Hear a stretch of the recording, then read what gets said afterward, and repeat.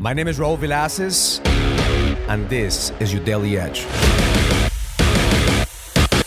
This is a Daily Edge. Had a great lesson yesterday after I left the studio recording a training about how to protect your energy.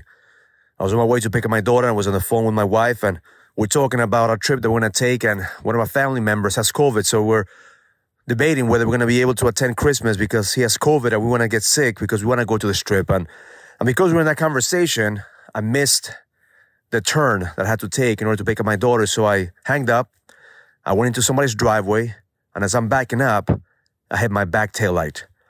My first reaction was, who the fuck hit me? Because the mind wants to blame somebody else. The second reaction is, why didn't the sensors go off? Why didn't the camera work? But the reality is that the sensors were going off. The camera was always there. It was me. I wasn't being present.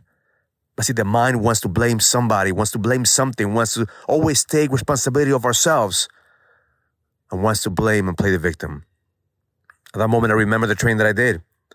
Number one, it is never as bad as you think it is. Whatever situation that you have, the numbers, one step in order for you to protect your energy is to realize that it's never as bad. Things are never as bad as you think they are. So I got off the car and I thought it was worse, but the reality is it was only a taillight. And I get back into the car, picked up my daughter, and I was able to have dinner without having this disrupt my whole evening. And this morning, in my meditation, in my ritual, I just tap into gratitude.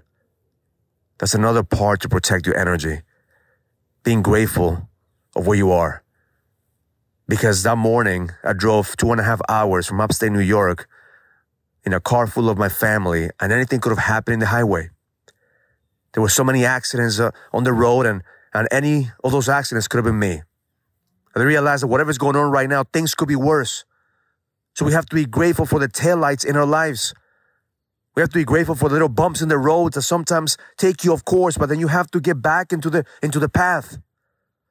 Don't let life or whatever's going on in your life take you away from your purpose and your vision.